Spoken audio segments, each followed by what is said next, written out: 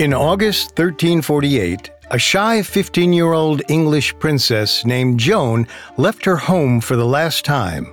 She was on a voyage to meet her future husband, Prince Pedro of Castile. Her heart raced in anticipation. She was about to become a married woman. Joan departed England in 4 large ships, each filled to the deck with expensive furs, silks, and treasure. For protection, she had 100 of the most skilled archers in England. After a few days at sea, Joan's fleet stopped in the French city of Bordeaux. It was a brief respite before continuing on to Spain. Joan expected a ceremony to welcome her arrival, but when the mayor of Bordeaux greeted her at the dock, his eyes were full of fear. The town was under attack by a terrible sickness. He warned her to seek accommodation elsewhere. Just then, a breeze wafted in from the shore, carrying the stench of human decay. Joan consulted her advisors, who assured her that it would be safe. She spritzed perfume on a handkerchief and covered her face. As her carriage rode through town, Joan grew increasingly nervous. The mayor hadn't lied. Disease was everywhere. She saw dozens of corpses left to rot in the streets. Hideous black welts, some the size of grapefruits, protruded from their bodies. Joan and her escort arrived at the chateau, a magnificent castle overlooking the river. She settled in for the night and tried to forget what she'd seen. She reminded herself that she'd soon be married, living her best life in Spain. But Joan never reached her fiancé. In less than 2 weeks, she was dead. Joan was one of the first English victims of what future generations called the Black Death.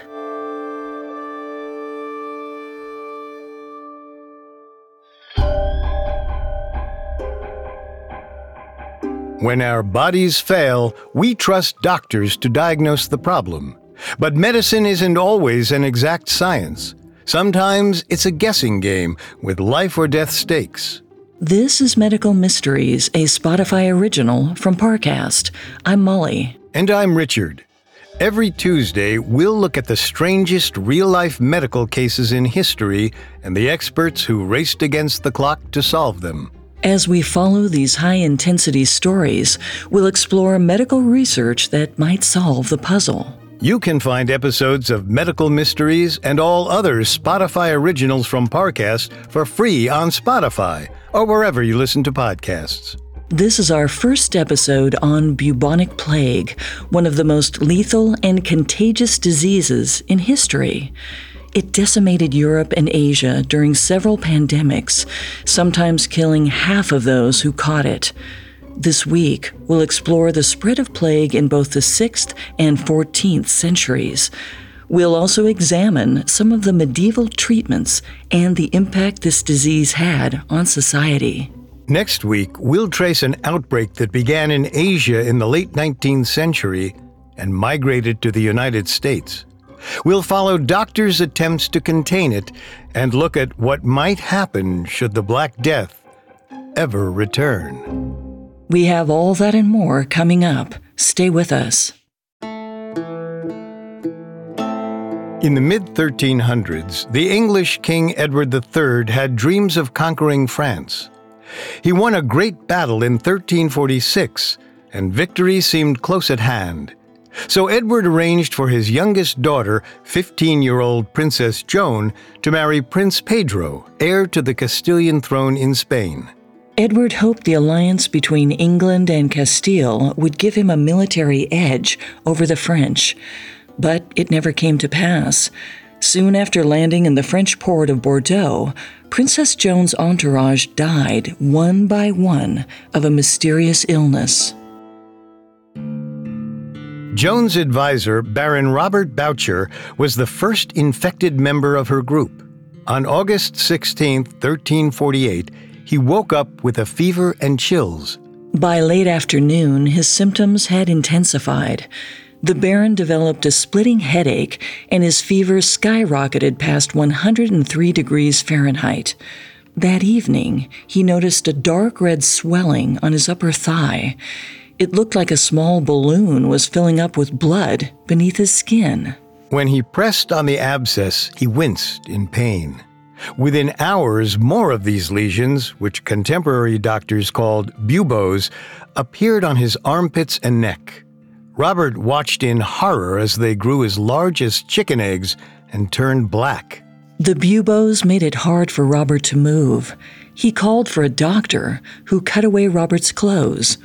Underneath his nightshirt, Robert also had dozens of tiny red splotches.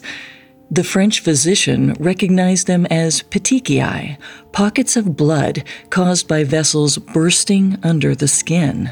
The doctor believed the buboes were the source of Robert's infection, so he had Robert bite down on a rag while he sliced them open with a knife. As soon as his blade pierced the lump, foul-smelling pus and blood drained out. Robert kept getting worse. He coughed up blood. Waves of nausea overtook him, and he vomited until his stomach was empty. His lungs filled with bloody fluid as he struggled to breathe. After 3 days of agony, Robert died on August 20th, 1348. By that time, the disease had already spread to most of Princess Joan's wedding party. According to mortality rate estimates, around 50 of her 100 bodyguards were likely to have fallen ill or died. And on September 2nd, Joan succumbed to the pestilence as well. Outside the chateau, a battle raged between the living and the dead. People died faster than churches could bury them. Vagrants and beggars suffered in the streets and were left to rot. In a last-ditch effort to save his city, the mayor set fire to the affected areas. Families grabbed what they could and fled, leaving their sick relatives behind. The chateau, along with Joan's body, disappeared into the flames. At the time, the disease was called the Great Mortality, or simply plague. Hundreds of years later, it was renamed the Black Death. The contagion appeared suddenly and ferociously, causing great devastation. Because it was so unfamiliar, rumors swirled about its origins. Most Europeans had no idea that it had struck before. In 541 CE, 800 years before Princess Joan's untimely death, an outbreak of plague appeared in the Egyptian port of Pelusium. Even today, its origin point remains a mystery. Some historians believe that it traveled from Africa or India, but new scientific evidence points to the steppe lands of Central Asia. We do know that once plague landed in Pelusium, it spread to Palestine and Alexandria. In spring of 542 CE, it arrived in Constantinople, now known as Istanbul, Turkey. At the time, Constantinople was the capital of the Eastern Roman Empire, known as Byzantium. A scholar named Procopius lived through the disease and described symptoms that may sound familiar. People were struck by a mild fever. Within 2 days, buboes appeared on the groin, armpit, thighs, even behind the ears. From there, the symptoms diverged. Some people fell into a coma and died of starvation. Others grew confused and paranoid as fever made them delirious. Not everyone who caught the pestilence died. The plague chose its victims at random. Some survived after being left for dead, while others perished under the care of the empire's finest physicians. Procopius estimated that at one point during the outbreak, 10,000 people died in Constantinople every day. The disease claimed a third of the population, approximately 150,000 people in the capital city alone. In the countryside, crops were left to rot, creating a critical shortage of food. The crisis crippled the military and ended Byzantine ambitions of regaining lost territories from the old Roman Empire. Plague lasted for 4 months in Constantinople before it came to a close. But the phenomenon didn't disappear entirely. A lawyer named Agathias wrote that it returned with a vengeance about 15 years later. During this outbreak, the pestilence made its way to Europe, then traveled east. It crippled the Sassanid Persian Empire in modern-day Iran, Iraq, Afghanistan, and Pakistan. No one knew how it spread or why it kept returning. The best explanation Agathias could offer was that the Earth sometimes passed through unlucky astrological cycles. Perhaps he was right. In the next 200 years, plague returned at least 18 times more, killing between 30 and 50 million people. But around 750 CE, it vanished from the history books. In those days, written texts had to be copied by hand and were only available to a select few. It's possible that no one was willing to pay for the upkeep of plague records, or perhaps there wasn't anyone left to do the job. Whatever the reason, the pestilence was largely forgotten. But it wasn't gone. In the mid-1300s, the disease reappeared. Most historians believe this strain came from somewhere in Asia, such as Mongolia or near Lake Issyk-Kul in modern-day Kyrgyzstan. Lake Issyk-Kul was a stop along the road for traders between Europe and China. Waterside graves contain the earliest known records of this outbreak. One tombstone from 1339 CE read, "This is the grave of Kutluk. He died of the plague with his wife Magnu Kelka." From Issyk-Kul, the disease likely hitched a ride on a passing caravan. Then it made its way to the Italian-controlled port city of Kaffa on the Crimean coast of the Black Sea. The Italian notary Gabriel de Mussis gave us the best account of what happened here. In 1343, a fistfight broke out between Italian merchants from Genoa and local Muslims near Kaffa. Knives flashed, and moments later, one of the Muslims was found dead. Outraged by this act, a Mongolian warlord named Janibeg surrounded the city. But the Genoese refused to surrender. The war continued for 3 years until the besieging Mongols began to die of a strange new disease, Bubonic Plague. It ripped through the Mongol army like wildfire. Janibeg saw how contagious the disease was. He ordered his men to fling infected corpses over the city walls using trebuchets, medieval weapons meant to hurl rocks from afar. The people inside the city threw the bodies into the sea, but it was too late. According to de Mussis, all of Kaffa fell ill within days. Fearing for their lives, the Genoese fled in April 1347, but their vessels had a stowaway. Plague traveled with them. In September 1347, the Genoese ships reached Sicily. Most of the crews perished during the voyage.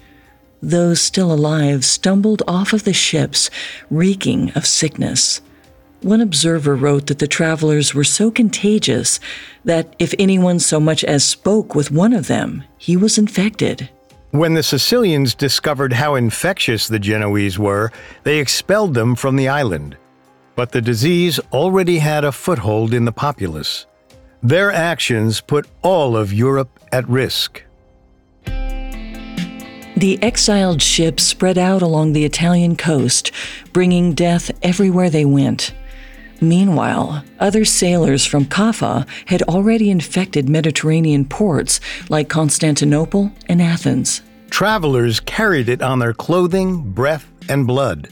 It reached Marseille in the south of France on November 1st, 1347. The following year, it arrived in Bordeaux, where Princess Joan met her fate. In some cases, the disease may have been spread knowingly. A contemporary writer described 3 infected ships which had been banned from France and Italy. Since they couldn't unload, they set sail for Spain in hopes of selling the cargo there. The captains of these vessels risked infecting others to make a dime. In July 1348, 2 ships unknowingly infected by plague arrived in the English port of Melcombe. By winter, the disease was all over southern England. Those who could afford it fled the cities, although they weren't much safer in the countryside. Even animals weren't immune. People saw the corpses of rodents, dogs, cats, and livestock, their bodies also marked with black buboes. Henry Knighton, a local priest, claimed that 5,000 sheep had died in a single pasture. It seemed like anything with a pulse was vulnerable to the disease. Amidst this madness, civilization ground to a halt. There wasn't a town in Europe that was immune to the pestilence. An Italian observer wrote that citizens did nothing but bury their friends and families. No one knew what caused plague or how to stop it. One thing was certain: the world would never be the same. Coming up, we'll bear witness to the devastation wrought by plague. Parcasters, if you're fascinated by the mysterious and manipulative side of true crime, you'll love the stories told in the Spotify original from Parcast, Cults. Every Tuesday, step inside the minds of those who led and followed the most controversial, radical, and sometimes deadly organizations in history. Go beyond the headlines and discover the foundation behind notorious cults like Jim Jones and People's Temple, the Rajneesh Movement, NXIVM, and more. Each episode of Cults is full of illuminating details of their improbable origins and sinister intentions. Doomsday predictions, religious beliefs, extraterrestrial orders. Find out what really happens inside a cult. Follow the Parcast series Cults free on Spotify or wherever you get your podcasts. New episodes air weekly every Tuesday. And now, back to the story. In the 14th century, a contagion swept across Europe, Asia, and North Africa, causing massive devastation. The symptoms included fever, vomiting, bloody phlegm, and black lumps called buboes. These swellings appeared on the patient's neck, armpits, legs, and groin, and were extremely painful. Although statistics from that time are unreliable, our best estimate is that the Black Death had a mortality rate between 30 and 40%, although in some places the numbers were much higher. In the early 1300s, the Italian city-state of Venice had a population of 120,000. The historian Frederick Lane estimated that 72,000 citizens died during the epidemic. That's 60%. A contemporary writer named Giovanni Boccaccio described the horror he witnessed in his native Florence. He said, "Many dropped dead in the open streets, whilst a great many others, though dying in their own houses, drew their neighbors' attention by the smell of their rotting corpses." This scourge had implanted such a great terror in the hearts of men and women. Throughout Europe, cemeteries overflowed. According to one writer, at every church they dug deep pits. Those who were poor who died during the night were bundled up quickly and thrown in the pit.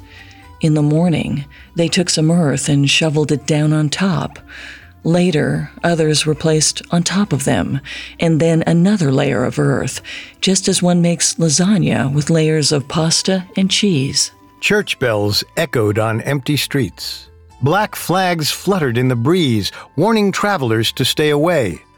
In some locations, the fatality rate was so high, entire villages were abandoned. The fear of death affected people differently. According to the writer Boccaccio, some people locked themselves in their houses. Others pretended the outbreak didn't exist. They roamed from one tavern to the next, drinking heavily and ignoring the chaos around them. Many people tried to maintain some sense of normalcy. They carried flowers or spices to cover up the foul smells, then went to work as usual. Others left the cities as quickly as they could. No matter where they went, disease followed, but not everyone suffered the same fate. There were 3 different forms of plague: bubonic, pneumonic, and septicemic. Depending on which type a person contracted, they could have a better chance at survival than their neighbor. We now know that all three are caused by a bacterium that makes its home in the patient's lymphatic system, a network of nodes and vessels that help the body filter out dangerous microorganisms. When a plague bacterium enters the body, it's captured and brought to the nearest lymph node. Normally, the patient's white blood cells engulf and kill the intruder, but plague bacteria are clever.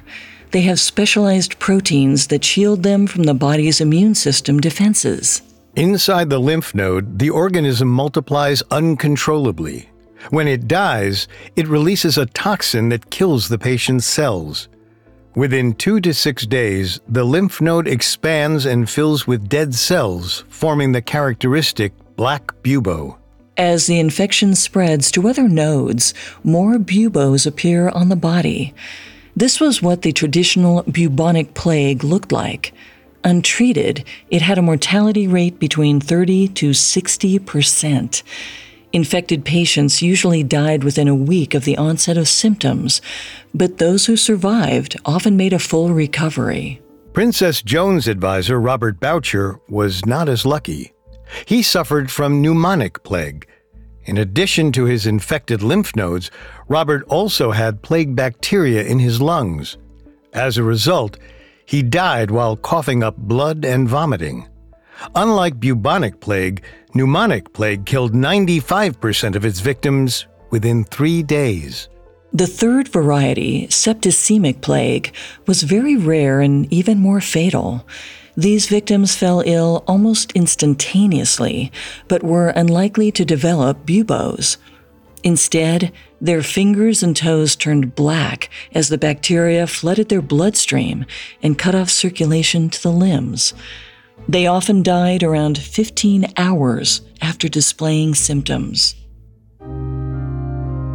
All across Europe, people tried to make sense of this carnage. In the Middle Ages, most diseases were attributed to divine providence. Everyone agreed that God was chastising them for their sins. The specifics of why they deserved this punishment varied. A German monk named Heinrich von Herford said Catholic Church officials brought God's wrath upon themselves.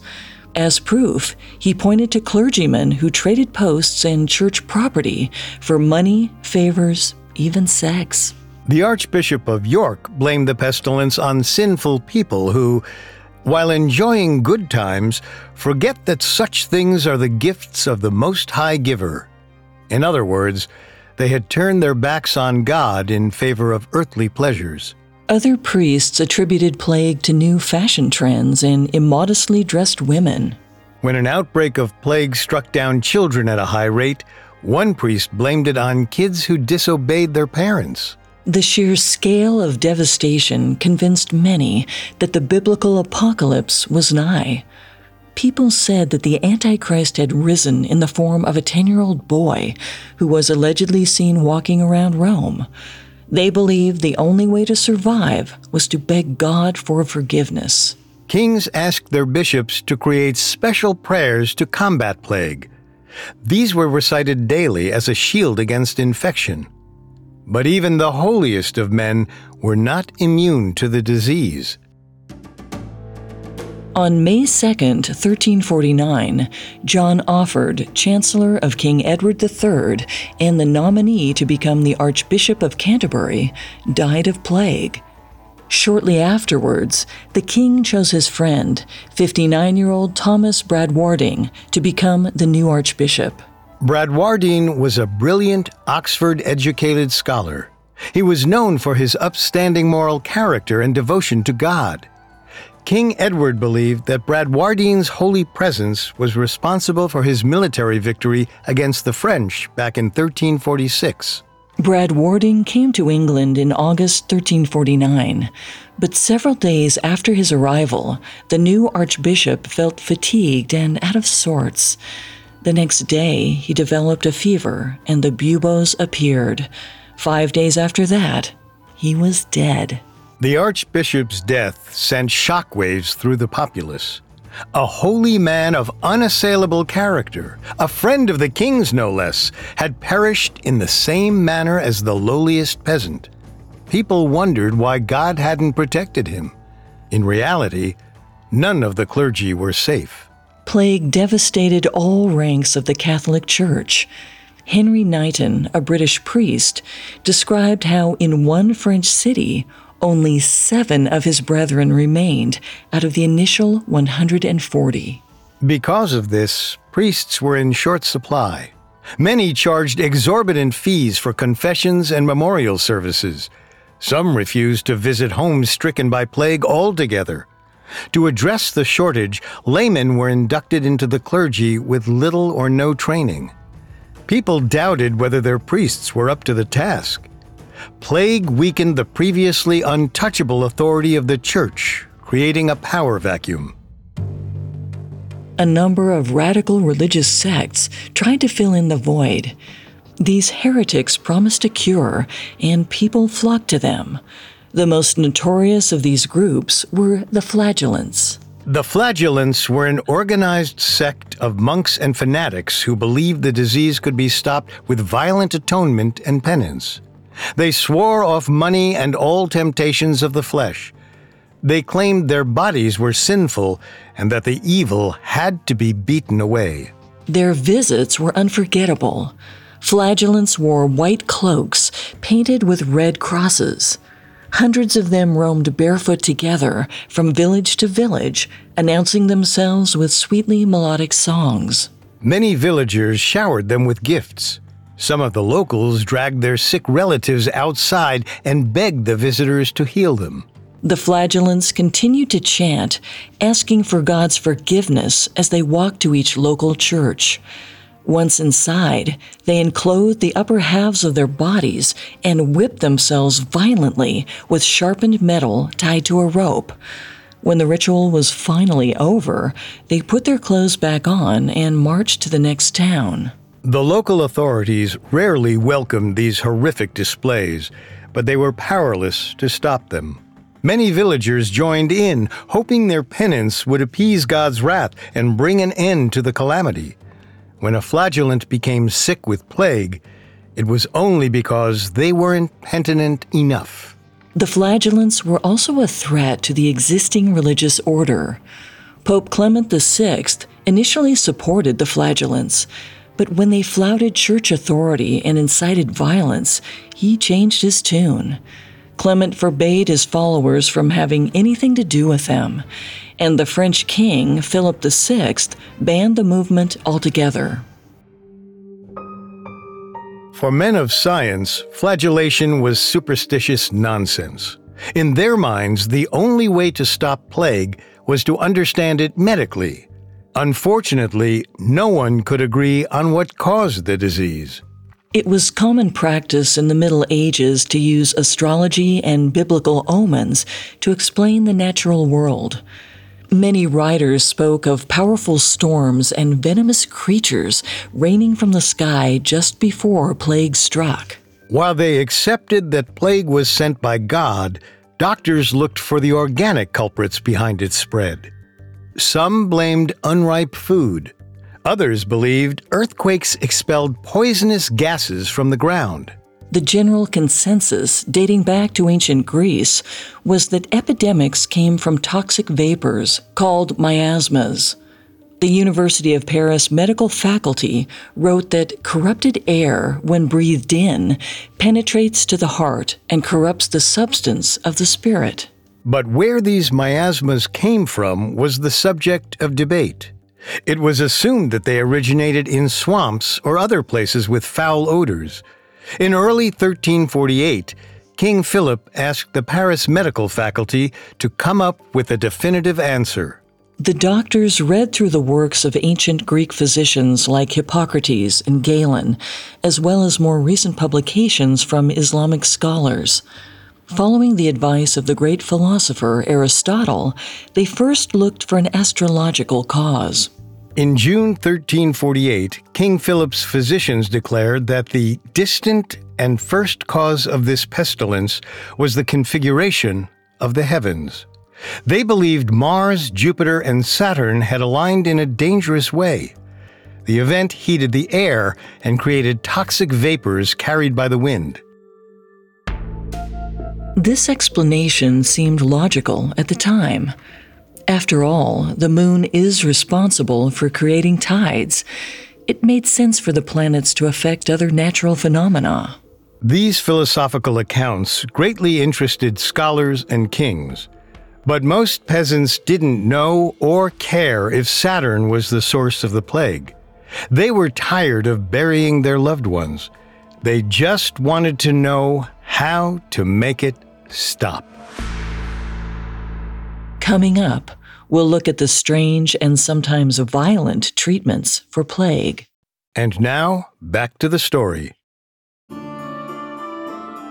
The Black Death was the single largest pandemic in history and claimed more than 25 million lives between 1347 and 1352. It swept the European countryside, leaving humanity grasping for explanations. Everyone assumed plague was divine punishment, but no one knew exactly where it came from or how to end it. Many turned to religious rituals to ward off the evil. Holy relics containing the bones of saints were paraded through the streets. People trampled one another just to get a quick touch, hoping it would cleanse their sins. Medical cures were just as important as spiritual ones. First-hand accounts show an expansive list of home remedies that ranged from practical to truly bizarre. In 1365, a contemporary physician called John of Burgundy wrote a treatise on the prevention and cure of the plague. In it, he described the affliction largely as a result of evil vapors and immoral habits. Vice was unhealthy, and it supposedly welcomed disease. John also recommended that people avoid bathing. Many medieval doctors believed that water opened the pores, allowing toxic substances like miasmas into the skin. Baths were already considered a luxury, and in religious circles, they were often seen as sinful. He also felt that smoke could prevent plague. John recommended burning juniper branches inside one's home to cleanse it of bad air. He prescribed medicines such as vinegar and rosewater to drive the sickness-inducing smell away. When John of Burgundy met with a patient, he also read their horoscope. Just as the planets could affect the health of the world, they could also impact a person's overall well-being. Finally, he took samples of their stool, saliva, and urine, looking for unusual colors and smells. John's understanding of medicine came from the ancient Greeks. In the 5th century BCE, the Greek physician Hippocrates wrote that the human body is composed of 4 basic fluids called humors. They consisted of blood, phlegm, yellow bile, and black bile. From Hippocrates, John and his contemporaries learned that poisons, such as the one that caused plague, disrupted the delicate interplay of these humors, leading to sickness. They felt that the only way to give his patients a fighting chance was to extract the toxin. So John used leeches and needles to drain the corrupt blood from his patients. He started near the buboes, where the infection was strongest. In his mind, it was like sucking poison from a snakebite. Next, John made a paste out of roots and herbs mixed with ammonia and chamomile oil. Then he spread his concoction on the buboes. This was meant to keep the poison from reinfecting the body. In the 14th century, John's approach would have been considered high-quality medical care. Of course, every doctor had his own remedies. Some touted the benefits of apple syrup, rosewater, and peppermint. One recipe called for the patient to drink a potion made from mercury and gold. Supposedly, it had magical healing properties. The most coveted treatment for plague was theriac, a remedy made from pulverized snake flesh. Doctors thought venomous snakes had poison in their skin, which could counteract the toxins caused by plague. However, none of these cures were proven effective. In fact, many were quite harmful. The gold and mercury mixture actually caused heavy metal poisoning, and none of the remedies stemmed the flood of new cases. As a result, town councils all over Europe passed public health ordinances to keep the disease at bay. In May of 1348, the Italian town of Pistoria decreed that no one coming from a plague-infected area could enter the city limits. They even posted guards at the borders. Some of the earliest innovations in public health came out of the Black Death. For example, in 1348, Florence and Venice created municipal health communities. Their job was to handle the safety and logistics of sanitation and burials. Acting on orders from the Venetian Health Board, soldiers boarded up every ship arriving at the port. If they found any signs of sickness, they exiled the crews and set the vessels on fire. They also implemented some of the earliest social distancing measures in history. They forbade people from interacting with relatives of the deceased and limited public gatherings. They shut down taverns and other places where large groups congregated. In 1377, Venice created the first recorded quarantine around Ragusa, a port city which is now Dubrovnik, Croatia. Ragusa was a Venetian colony and a vital part of its vast trading empire. When a new outbreak began that year, city officials enacted a law to prevent plague from returning. Anyone coming from an infested area had to wait 30 days on the nearby island before entering the city. Other towns would later extend this period to 40 days. Quaranta, the Italian word for 40, is the root of the modern word quarantine. Other laws called for the infected to be exiled before they could pass the disease to their relatives. Husbands left their dying wives, and mothers abandoned their sick children on the edge of town.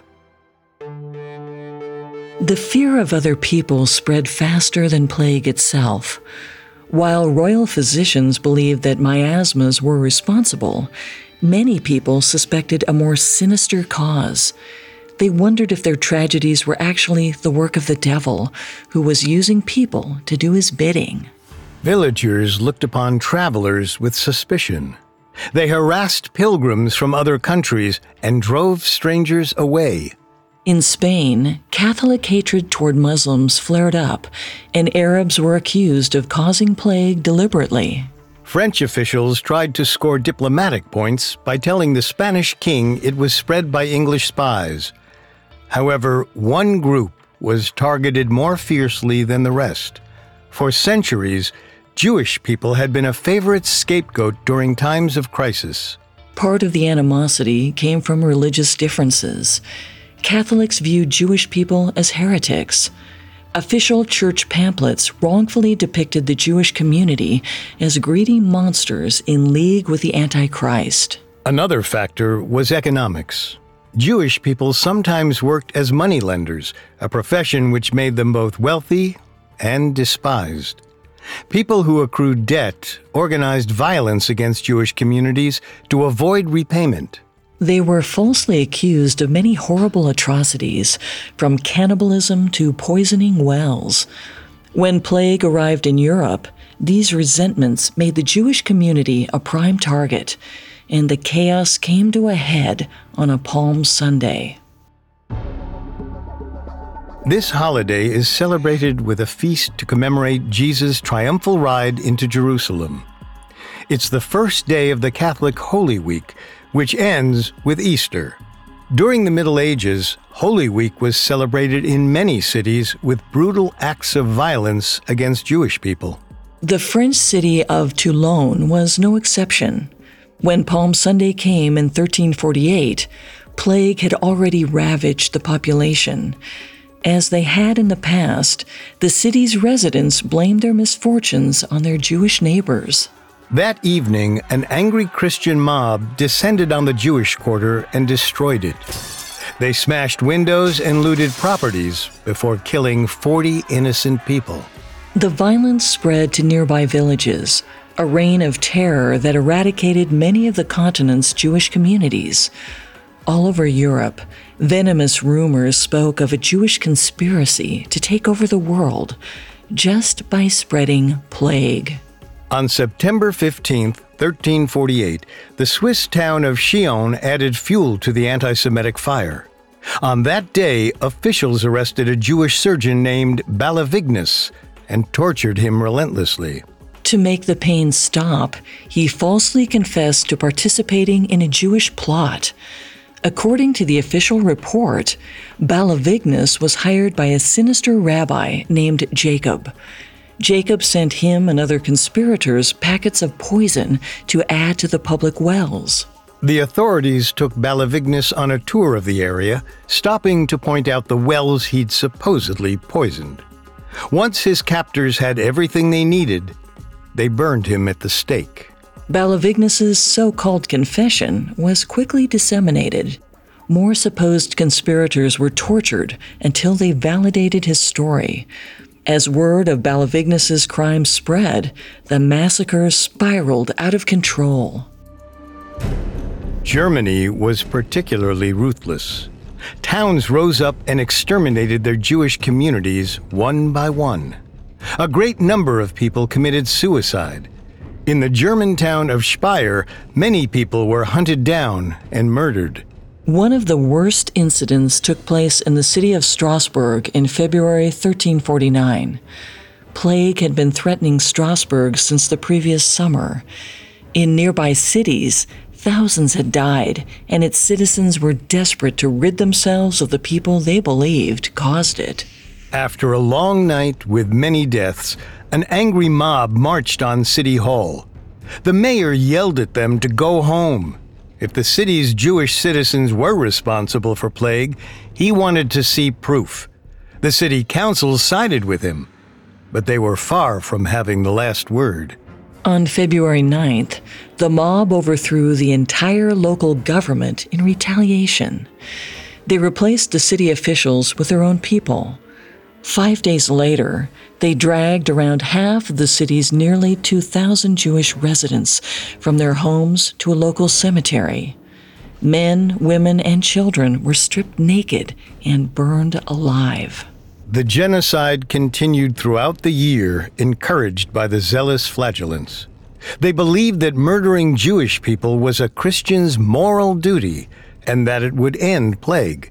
This wave of brutality was opposed by those in power, and a few people stood up to protect the Jewish community. Pope Clement VI threatened to excommunicate anyone who joined an anti-Semitic mob.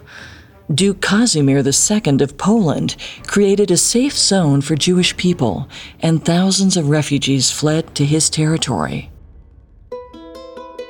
By 1351, the anti-Semitism had died down as the Black Death receded. The number of plague fatalities declined, and the world breathed a sigh of relief. But the disease never disappeared completely.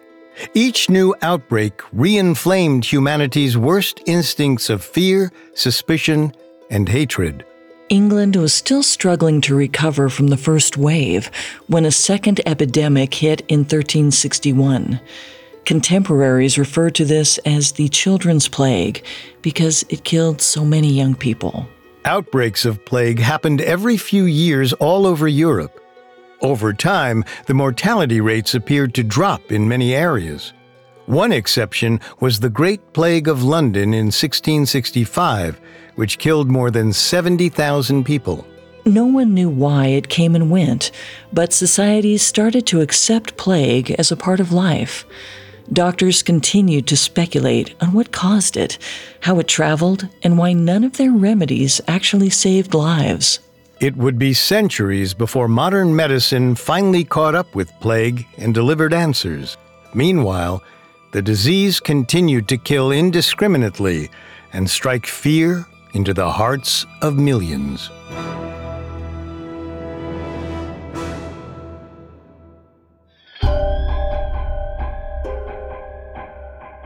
Thanks for listening to Medical Mysteries. We'll be back next week with part 2 of Bubonic Plague. For more information about the Black Death, we found The Great Mortality by John Kelly and In the Wake of the Plague by Norman Cantor to be extremely helpful to our research. You can find all episodes of Medical Mysteries and all other Spotify originals from Parcast for free on Spotify. We'll see you next time. Medical Mysteries was created by Max Cutler and is a Spotify original from Parcast. It is executive produced by Max Cutler. Sound design by Dick Schroeder, with production assistance by Ron Shapiro, Carly Madden, and Travis Clark. This episode of Medical Mysteries was written by Xander Bernstein, with writing assistance by Lori Gottlieb and Ali Wicker, and stars Molly Brandenburg and Richard Rossner.